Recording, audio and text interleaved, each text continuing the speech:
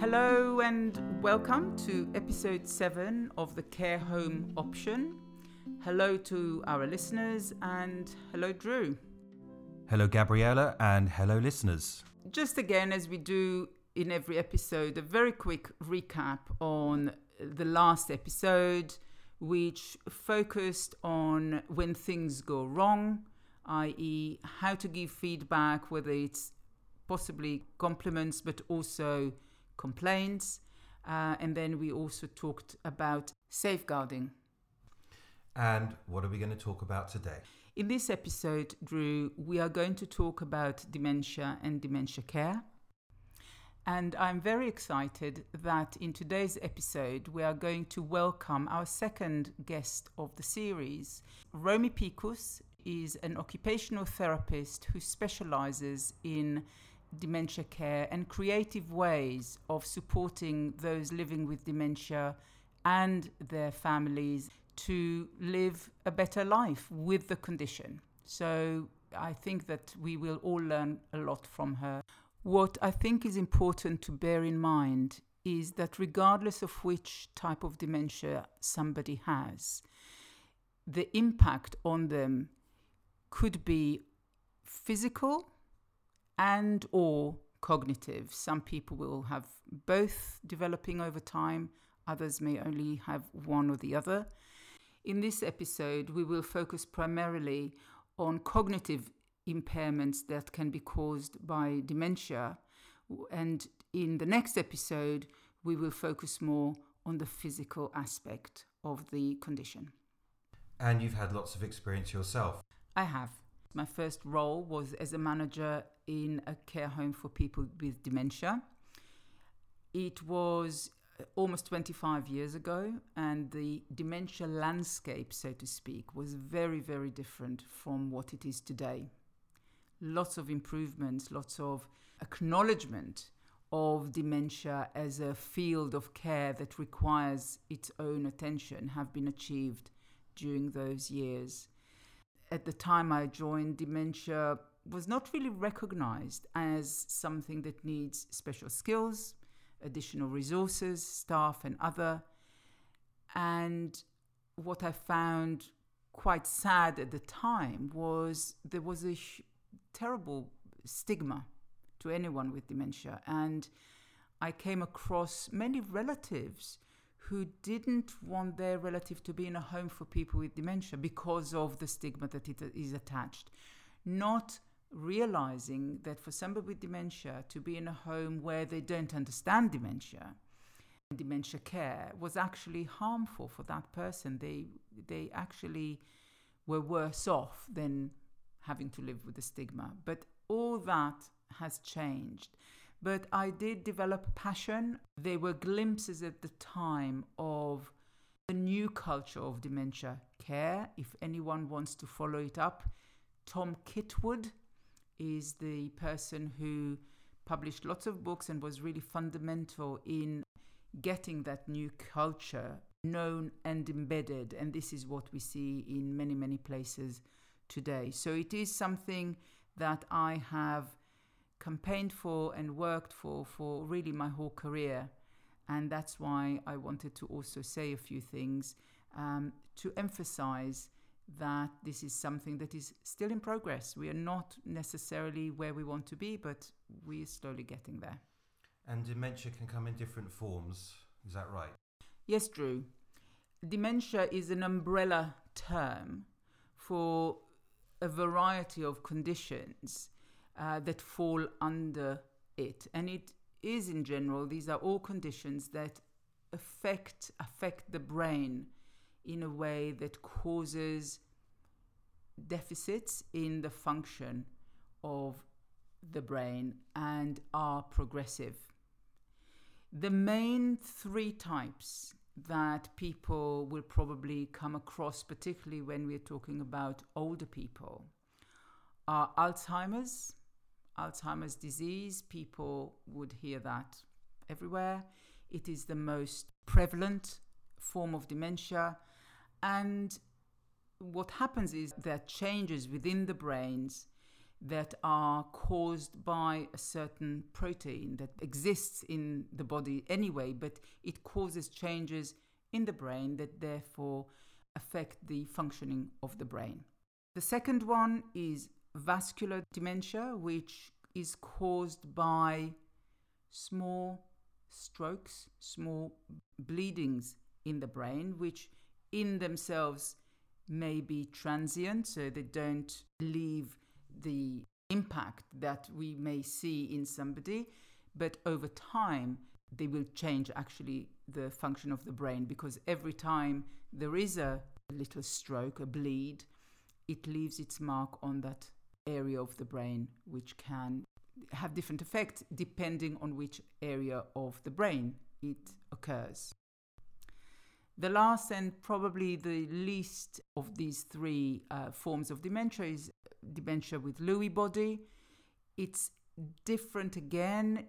Many times it has impact on mobility. There is some connection with Parkinson's disease.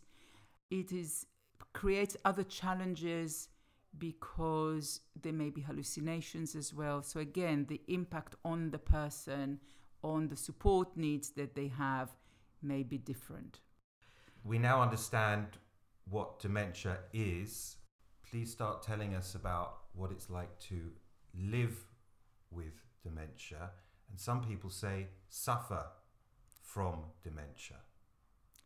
Yeah, I mentioned the new culture of dementia care and the attitude, which probably goes to other forms of conditions and disabilities, that we don't want to view people or to relate to people as victims. People live with a condition.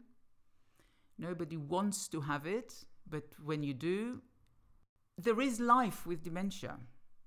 Progressive route, the journey of dementia can take years before it becomes, really affecting the person, becomes almost an end of life scenario.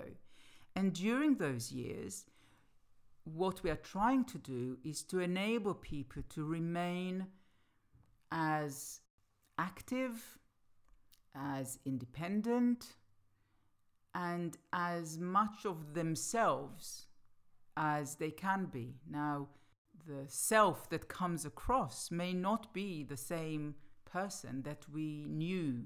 There are changes to personality sometimes, or to behaviors. Inhibitions may fall down and people express themselves differently. But there's still a person with a personality. And when I used to work in that first care home that I described, and we had additional issues there because many of the people there were victims of atrocities in Second World War. So survivors of atrocities. Yes, of course. And what happens with dementia, which I think people are familiar with, that the short-term memory may be eroded, but the long-term memory, so people talk a lot about the past, and they sometimes think they live in the past. They sometimes see themselves as a little girl that they can see in a photograph. They may ask, when is my mum coming back home? But when that past is traumatic, and there may be different traumas, these can surface and be as real to those people. So it is very important. Again, this is where family and friends, people who know the person, are really important when we talked about care plans and how to plan for somebody's support, because it is important to highlight that so that the care team can understand what a distressed behavior could be a result of. They may not be able to say that, of course. But going back to a person living with dementia, and here more than anything else, the people surrounding them, the family, it's a challenge. It is hard. It changes everything.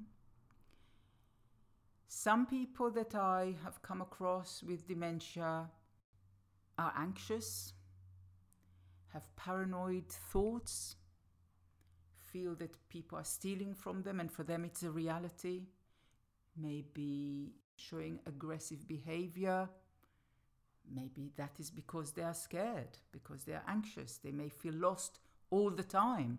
It's not a nice feeling for anyone. And others actually kind of find themselves and are contented within their own new state and can, in many ways, enjoy life and actually find ways of being that they have not been able to be before, maybe much more lighthearted. They start drawing or dancing and are happy with that. I think that for the family, it is always very difficult because the person that you knew is changing and it's difficult to accept. When people notice somebody's behavior changing, it's good to go to the doctor. It's good to try and find out. It may be something different. Sometimes with older people in particular, urinary tract infection, UTI, or any other may cause symptoms that are temporary but are very similar, confusion, etc. So once they are ruled out and they're given antibiotics, we're back on track. So not every time this is symptoms like that are shown, it is a sign of dementia, but it's better to check it out. Well, Gabriella, I think it's time for our specialist guest on dementia. Why don't you introduce her and we'll see what we have to say. Romy Pikoos, thank you so much for joining us today and lending and sharing with us and our audience your experiences, your expertise and knowledge and advice on working and supporting people with dementia. And please start by telling everyone a little bit about yourself. Thank you. Thank you both for having me here. So yes, my name is Romy. I have worked with people living with dementia basically since I qualified as an occupational therapist, which was 14 years ago. And I never intended to work with older people. I finished my degree and it just so happened that the first job I got was with the Alzheimer's Society. And there started my passion and love for working with people living with dementia. I fell into it, let's put it that way. I'm from Australia originally, if you can't pick up from my accent, but I have spent most of my working career here in London. So most of my experience is in the London system.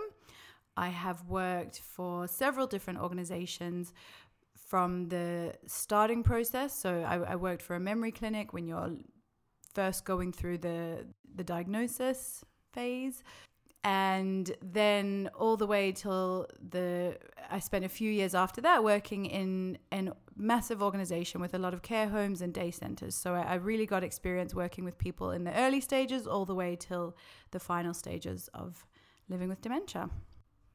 So Romy, you mentioned the beginning of the journey through dementia. I know that people sometimes are reluctant to get a diagnosis when they maybe notice some changes. Could you explain why it is important to go and see somebody and to try and get a diagnosis? I think the point of early diagnosis, in my opinion, and from an occupational therapy perspective, is to try and start to adapt the environment around you. Do you agree that actually one can look forward, even after diagnosis, to actually have a good run at having life? Oh, absolutely. That was exactly the point I was trying to make, is that I think the way the medical system tells you how to manage it is not at all correct. Okay. Because my training, and we'll get onto the specialty, what I'm specialized in, is all about how you can live well despite having dementia, how you can continue to live your life in much the same way as you have, with maybe slight adaptations, and that life doesn't have to stop being fun and enjoyable and educational and exciting. The perception is you get a diagnosis of dementia and you can't learn any new skills because your memory's going to go or whatever will happen, but actually that's 100% not the case. You know, there is so much life to be lived, and I think if people were given a more positive spin at the time of diagnosis and given more positive reinforcement as to what you still can do and what you still should do, that maybe people would live much better lives than a lot of people do. Early diagnosis is great, as I said, in the sense that you can start to train yourself in slightly different ways of doing things, or, as I said before, adapt the environment around you, so you can prepare yourself at a time when things are relatively manageable. So as the disease progresses, because it is progressive, that is the nature of it, you're at least a little bit more prepared for what's to come, and hopefully you can slow down that progression with the techniques that you put in place earlier on. Okay. I have mentioned the kind of new culture of dementia care and the progress that has been made, is being made, in line with what you're saying, that somebody with dementia has the right to be as independent, as dignified and respected, and enjoy life in whatever form it comes as anybody else. And actually it is the responsibility of society, of care providers, to enable that and to make it more possible, like with a physical disability, that people learn to live with it, but we need to try and help the person to retain as much of their old self as possible, but also to express the new self that is emerging side by side. Oh, absolutely. I think, as a society, like you mentioned, we are moving towards being more aware of certain disabilities and how to be inclusive. We put lifts in every building and we put ramps everywhere so that anybody can access any floor of the building. And what we need to start asking is, where are these cognitive ramps for people living with dementia? So, you would never say to someone in a wheelchair, oh, you used to be able to walk, so, today the lift is broken and you need to take the stairs. Sorry, you used to know how to walk, so surely, if you just have to walk today, it will be okay. You would never say that to someone in a wheelchair. And yet, how often do we see people asking somebody with dementia, what's my name, mum? You used to know my name. You know who I am. Go on. Asking them a question about a part of their brain or a part of their body that isn't working as well. It's the exact same thing. And I think as a society, we need to be more aware of that having dementia is a disability. Yes, it is a disease, but if we look at it as a disability, we stop seeing it as this negative downward hill sort of progressive disease, and we start to see it as something that we can help, and we can do things in the world around them to make life easier. One of the smallest things that I always tell people to do is wear a name badge. It's the most simplest way to assist someone who has a memory impairment. Again, quizzing them on their memory is not going to bring it back. Whereas if you just walk in with your name badge, you immediately take away that level of embarrassment and shame that they might feel, especially if you walk into a room and say, hi, mum, and they can't remember their own child's name. We have to start thinking what that will do to someone's self-esteem, what that will do to the way they feel about themselves. Imagine how much better it would be if you walked in saying, hi, mum, and they could see, your name, Gabriella, there, and then they don't have to have that shame and low self-esteem attached. Romy, you mentioned disability and that way of thinking about it also reminded me of another aspect, which again happens probably everywhere, but in a care home it's more prominent, is that people may become known as being incontinent. In other words, they don't go to the toilet and they soil or wet themselves. And obviously that has all sorts of health implications, as well as dignity and the shame and embarrassment, because no grown person would accept that. And often people think, oh yes, because they have dementia. But I know that, again, there is a great drive to make sure that if people know where the toilet is, if the signs are such that they understand, actually, it's not a physical condition that they can't control their bladder. Actually, they don't remember where the toilet even is, even if they used it 10 minutes ago. Is that one of 100%.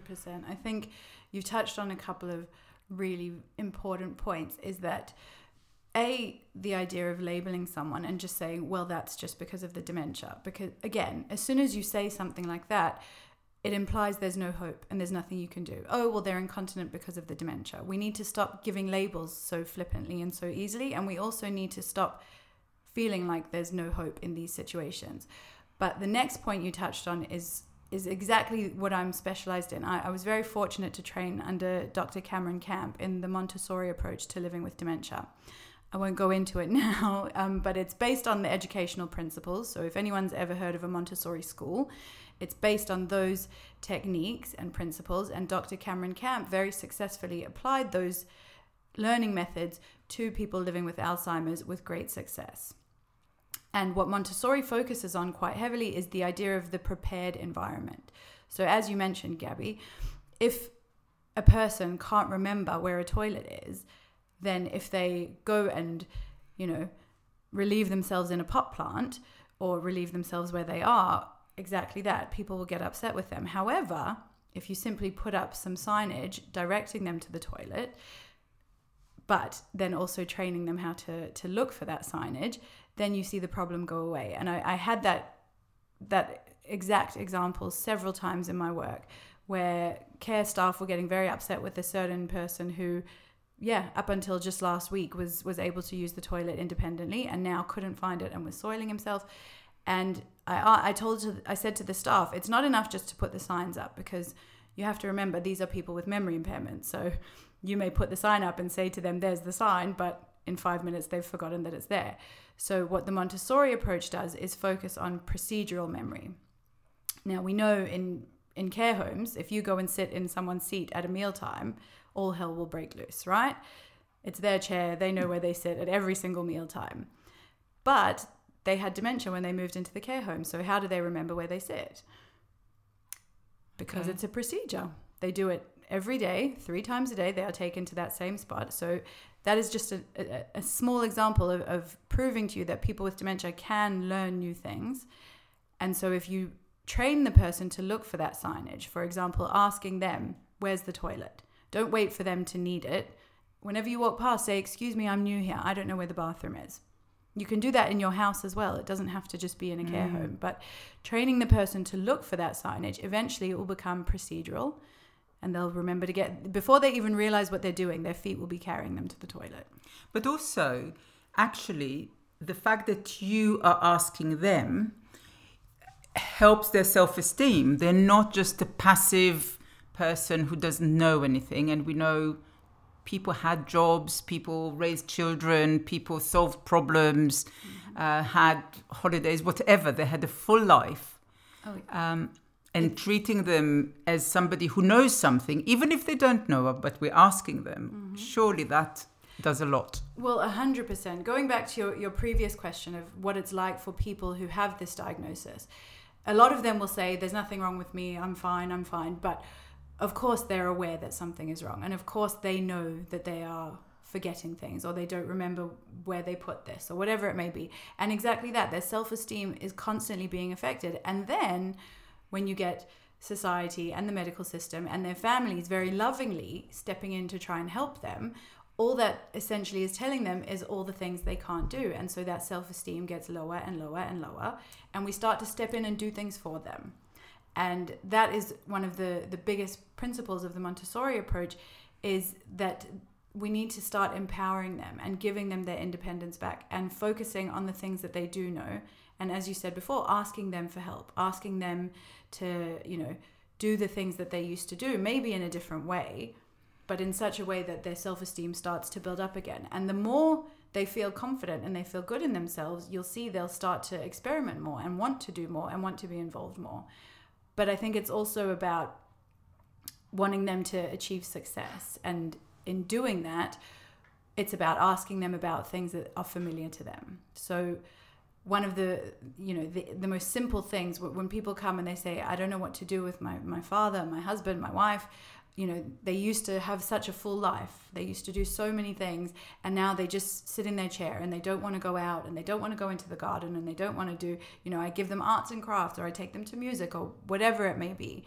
I always say start with something that was really familiar to them and something that was a household chore. For example, sorting the socks, sorting the cutlery, folding t-shirts, something that's very repetitive and something that is very low risk. So you see, if it's low risk, that is then something that they can feel good about. Again, if we give them a task that's too difficult and then they realize they can't do it anymore, that's going to hurt their self-esteem. So that's why I suggest very simple, repetitive tasks to begin with, and then to build up. Our podcasts are titled The Care Home Option, and we know that some people at some point may consider that, but also people live at home. More people live in their own homes than others, and our listeners will probably find it very helpful to hear from you how they can adapt or their own routines. How can somebody who is looking after, supporting somebody with dementia at home, how can they look after themselves, because we know they need to be, but also how they can make the environment such that the person with dementia can thrive as much as possible? So when we're looking at the environment, we look at it in terms of two different things. The one that I'll focus on now is about how we can put things into the environment that the person can't retain. So if they've forgotten where the mugs and the coffee are, how can we put that information into the environment in a way that's accessible and visible to them? Well, a very simple way is to put a coffee and tea station out on the counter, with mugs, the coffee, the tea, the sugar, whatever they may need, have it visible so they can walk into the kitchen and see it right there, and then start that process of making a cup of tea, as opposed to going and opening every single cupboard trying to find it and getting in a huff. Another thing that you could do if money is available to you is changing your cupboard doors and putting glass on the cabinet doors so that you can see what's actually in each cabinet. That's another really simple way of helping the person adapt in their home. Some of the suggestions I make may not be, as I said, putting up a sign on the toilet door might not seem like something you'd want to do in your house. However, it can be the difference between your sanity and your insanity. If they're asking you where the toilet is 50 times a day, yes, it might be an eyesore to have a sign on the wall saying toilet in that direction, but wouldn't that be better than them coming and asking you that question over and over again? So there are things that might seem bizarre, or you'd think, well, that we're not in, this isn't a care home, this is our home, we want it to still look homely. But at the end of the day, if it's going to save your sanity and make you a lot more patient with them, and again, that is a technique I've used with many carers that I've supported in the past, simply putting a sign in their eye line. So if they have a specific chair in the lounge that faces a wall, put it right in front of them so that they don't have to look for it. And then if they do just look straight ahead, they'll see that toilet symbol and they can go right ahead. So again, it's about and again, I think we often try and come up with solutions on our own, but ask the person. I think that's the first and most important question I would say in any of these scenarios, is ask the person what would help them. What would, if you're going to put up a toilet sign, what picture would they need to see for them to recognize a toilet? Does it need to be the man and the woman symbol? Does it need to be a picture of an actual toilet? Does it need to be the words? There's no point in making it if it's not going to be useful for them. I like the example about the tea and coffee. There is a tendency to assume that somebody with dementia can't make a cup of tea or coffee, a drink. Because they scold themselves, or they don't know how to make a coffee, a drink. But what you're saying, actually, it could be that if it was there, they're perfectly okay. And if there's nothing wrong with their arms, then they will know, they will be able to pour it in. And the same with getting dressed. So a lot of as with the toilet, people can do something if we kind of start them off and give them bring them to the starting line. Yeah. And if we don't do that, it may hasten the deterioration in day-to-day functioning, which then may even lead to them ending up in a care home or some facility when maybe it isn't quite the right time. Absolutely. I can't advocate enough for having older people use their hands, use their legs, use whatever muscles they still have left, because if we step in and make that cup of tea every time they go to do it, even if you're worried about them burning themselves, let them do every step along the way and you pour the hot water in. You know, if they have function of their hands, there's no reason for you to be stirring the sugar into the tea. If they have function of their hands, there's no reason for you to be pairing the socks if that's something that they can do. So, you know, the more you can keep those muscles and hands in play, then that's less that you'll have to do for them later on. Because if their hands aren't working every day because we're doing everything for them, then eventually those hands won't work and then they won't be able to even feed themselves because of the muscle wastage. So it's hugely important not to assume, but to give them chances. And the other thing that's really, really important is to try and remember, you know, it's such a cliche saying, but it's the journey, not the destination.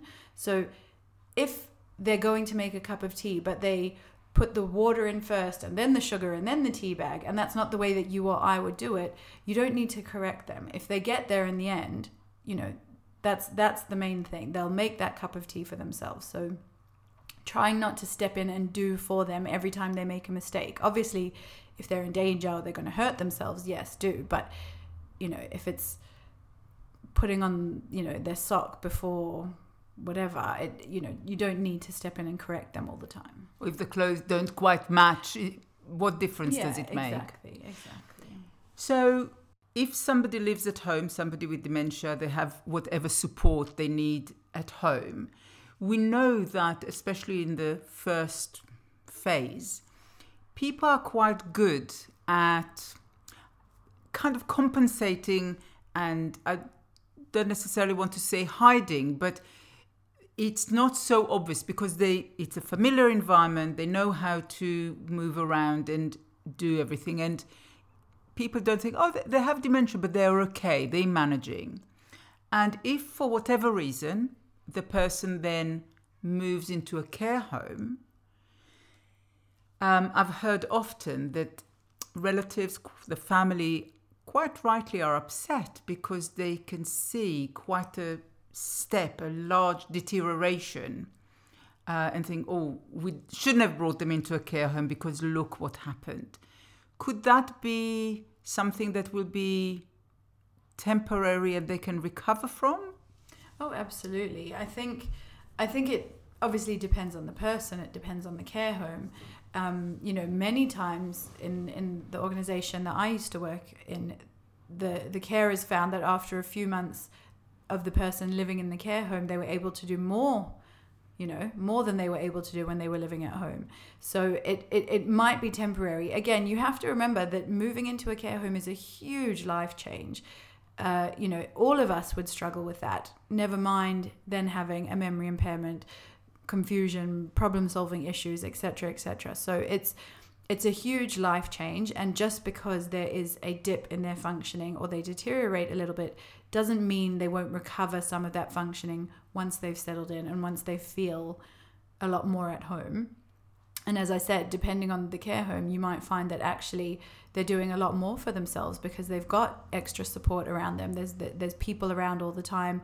They can be sociable a lot more than when they were by themselves. So it really depends. But I would say it's obviously hard to watch as a family, but don't lose hope. It doesn't necessarily mean that's going to be how they are for the rest of time.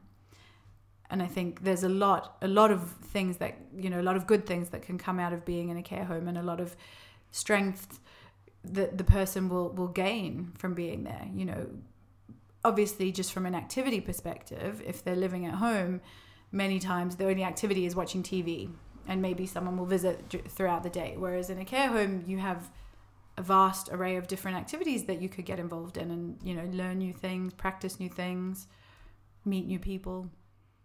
And for the caregiver as well, it could be the son or daughter. Often it could be a spouse who will be as well themselves probably having their own health or other issues. Living with somebody who may not sleep, who is walking around and trying to maybe get out, or not being able to leave them on their own and, go to the hairdresser or to meet friends, is over time a huge burden, which so many people do lovingly and loyally and without being paid for. But there is always the way of looking when the time is right and everybody is kind of accepting. If, let's say, a spouse, a partner is now in a care home with dementia, it means that their partner, who was the caregiver, can sleep at night, have their own life, and then when they come and visit or even take the person out, it can be a nice experience. It's definitely something that I think needs to be more spoken about and discussed, is carer burnout, because so often the person caring for the person living with dementia will be so focused on that person's needs they'll neglect their own, and carer burnout and their health issues will become potentially even more life-threatening. So I think it is really important for carers to not be so hard on themselves if they get to the point when they physically cannot look after someone at home anymore, that they're not failing that person and they're not doing the worst thing. They're not horrible people. They are just doing what is right for both of them. And as you say, then it can mean that their relationship can go back to being loving and interactive on an emotional level, as opposed to on a care level, where they're just focused on doing for that person as opposed to doing with them. Romy, we spoke in one of our first episodes about how people can choose a potential care home for generally. But if people are looking specifically for somebody with dementia to go into a care home, what kind of things should they look out? So let's say they visit. What would they want to see, or what would you say if you don't want to see this? I think, as I say, from an occupational therapist, my perspective is a lot more to do with how are they spending their time, because it can be that a lot of that time is spent not doing much. So I would look out for what activities are available. Are they sat in a lounge with nothing but a TV in front of them, or are there things available, not locked up in cupboards that only staff can use? I want to see open shelves with games, books, different activities. I'd like to see dementia-friendly signage. So if the signs are too small and no one can read them, then that's not a very dementia-friendly place. I want to see how the staff are interacting with people. Are they kind and polite and treating them with dignity and respect? Because, I've spent a lot of time in care homes, and don't get me wrong, it's a very difficult environment. So I'm not saying if someone's sitting there screaming out for the toilet and no one comes within 2 minutes that it's a bad care home. That is bound to happen in any care home you go into.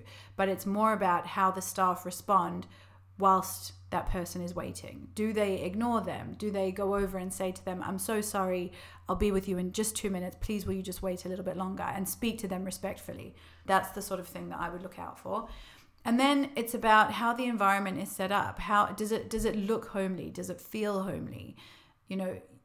Too often, we see these care homes that either look exceptionally institutional. And I don't know about you, but I wouldn't want to live somewhere that looks like an old hospital from the 50s. So that would be something I'm looking out for. On the other hand, in this day and age, we might look for a 5-star hotel looking place, which again may not be appropriate for this generation. They might be looking for those hideous wallpapers and floral sofas that are familiar to them, and that's what they grew up with. So I think looking at how the home is designed to make them feel at home, I think that's a huge point, because so often we find people with dementia, they might be waiting by the doors and wanting to leave and trying to get out. And again, going back to what we said earlier, the response will be, oh, that's just dementia, they don't remember where they are, so they try to get out.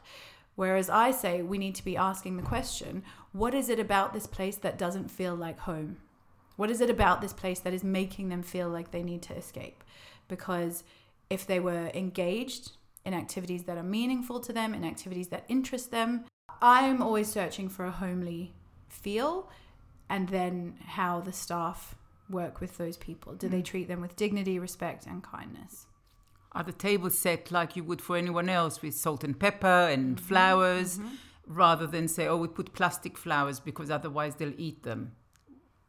Exactly. Are they allowed to go into certain spaces? How often do you see staff in the kitchen telling, and it might be a communal kitchen, but they'll say to the residents they're not allowed to go in there. And I say, well, no, this is their home. You go home at the end of the day. You have another home to get to. This is it for them. So we need to treat this space as it's their home. They're allowed to go to wherever they need to. And if there are spaces that you don't want them to go to, how can you camouflage them so that it doesn't look as though, you've got dementia, you can only be in this part. Then you make it more like a prison. Could you put a mural on the wall so that the door is disguised? Could what can you do so that it doesn't feel so institutional? Staff only, do not leave, those sorts of things. I think risk is such a delicate subject when we're talking about working with people with dementia, because very often, especially in today's very litigious society, care homes and facilities are terrified of what will happen if the worst were to happen. If they let everybody roam free in the care home and then someone got out and got lost, and what could happen to them. So I think we need to start thinking about how we can take positive risks with people. Just because they have dementia doesn't mean if they get outside of the building they're going to run.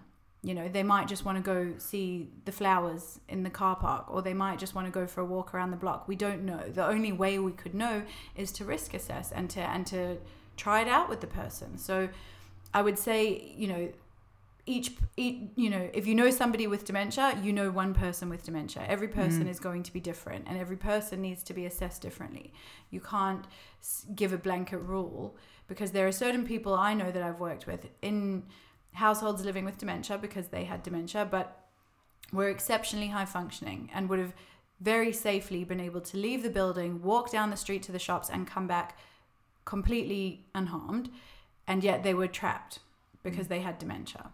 So I think it's really about how we can work together to risk assess.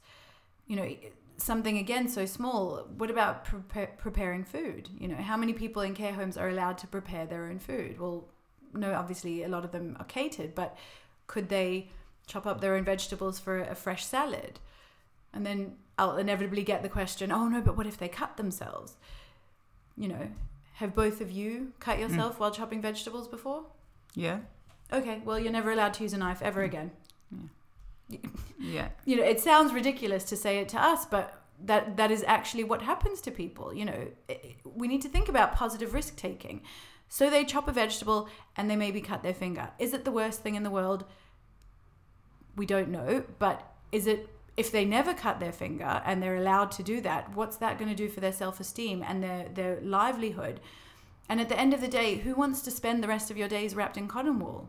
But also somebody with dementia, unless they have a specific motor kind of impairment, if they cut vegetables before, used a knife before, that hasn't necessarily been impaired, so they can do it. Exactly. That's the point. It needs to be risk assessed. Obviously, if someone has motor difficulties, then yes, you might not want to give that person a knife. But if the person is perfectly capable of doing it, they should be allowed to. And so I think, in those instances, a good care home will do risk assessments for each person in terms of what they want to achieve. And again, if they have therapists on board that can then assess that person and find out what are the things they want to do, what's important to them. Some people don't want to ever make their food ever again. They've spent 90 years cooking for themselves and they're very happy not to.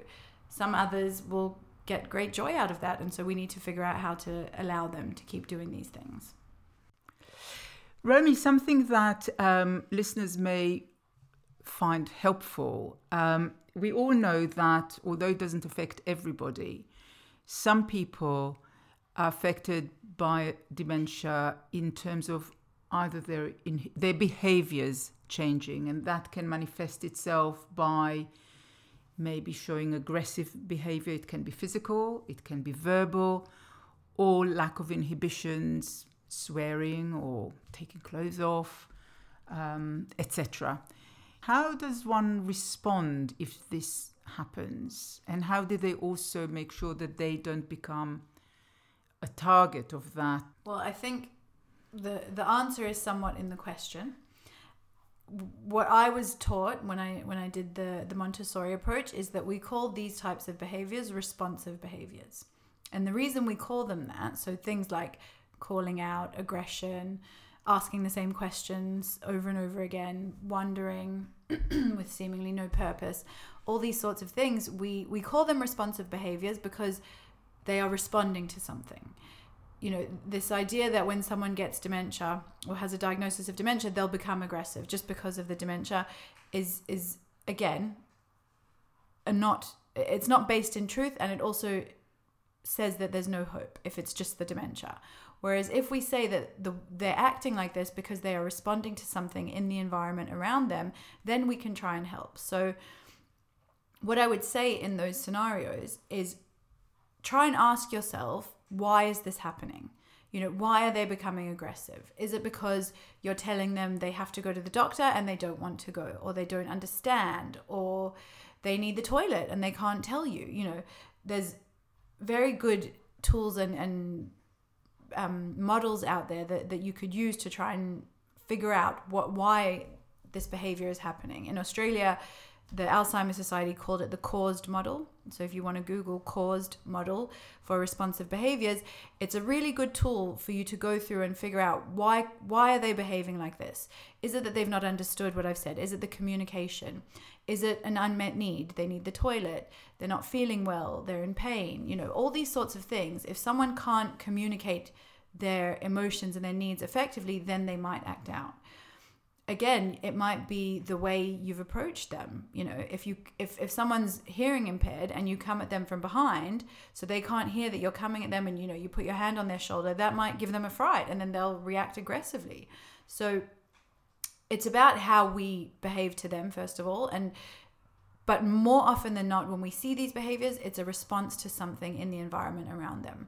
And what we know about dementia is that the further along the disease goes, the more the environment will impact these behaviors. So making sure they're temperature regulated. You know, if it's really cold outside and they're wearing flip-flops, that could be why they're becoming upset. They're cold and they can't tell you.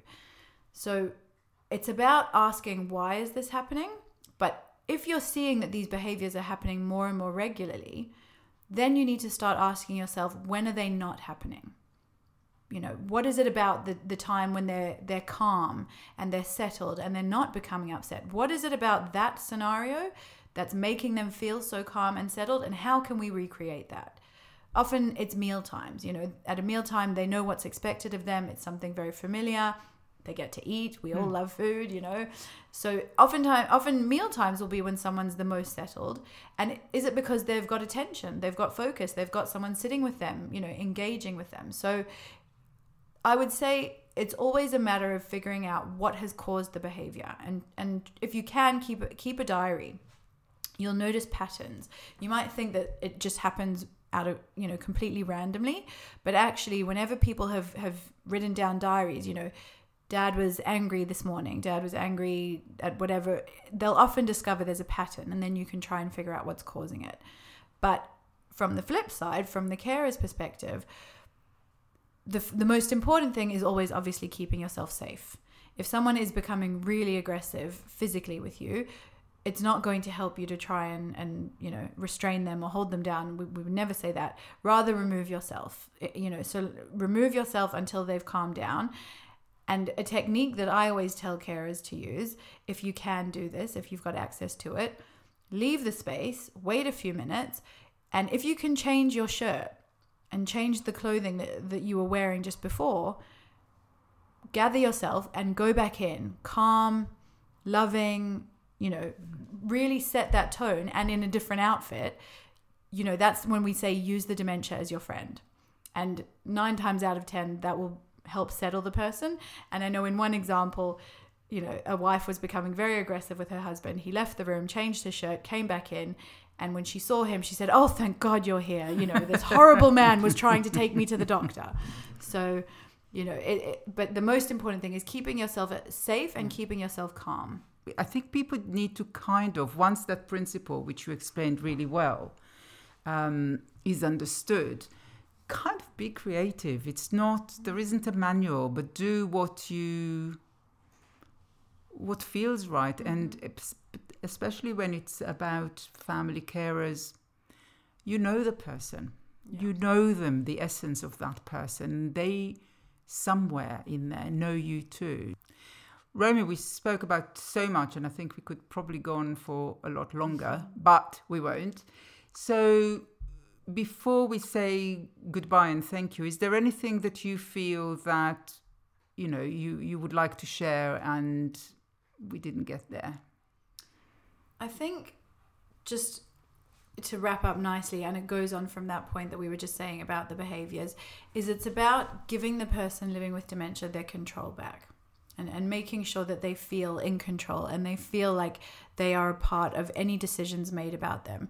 No matter how far along the dementia goes, we all want to feel like we are independent and responsible for our own lives. So I think as much as possible, if we can try to give that control back to the person living with dementia, we'll often see much better results, because when they feel in control and they feel listened to and heard, then, amazing things can start to happen. So I think that's just the point I want to finish on. Wow. Well, thank you for putting such a positive spin or angle. Drew will say his bit, but from my point of view, Romy, thank you so much for coming and giving us your time. Thank you, Romy. So interesting. And in fact, it's for most people, and certainly for me, dementia is quite a daunting and scary subject to talk about. But what you have shown us is that with a bit of enlightenment, it doesn't have to be that scary. It can be managed well. People still can live good lives, although different from they were before. So that concludes our first part, talking about dementia. There's another part to come. Gabriella, what are we going to be talking about? Here we focused mainly on the behavioral and cognitive impact of dementia on people who have the condition. And our next guest speaker, Porrick Garrett, will be focusing more on the physical side, including sensory impairment, and how dealing with those can again help people to live better lives. Well, some resources for you as always. The first is the Alzheimer's Society. And if you look at alzheimers.org.uk, there are many resources there for you. And if you go to Montessori, Montessori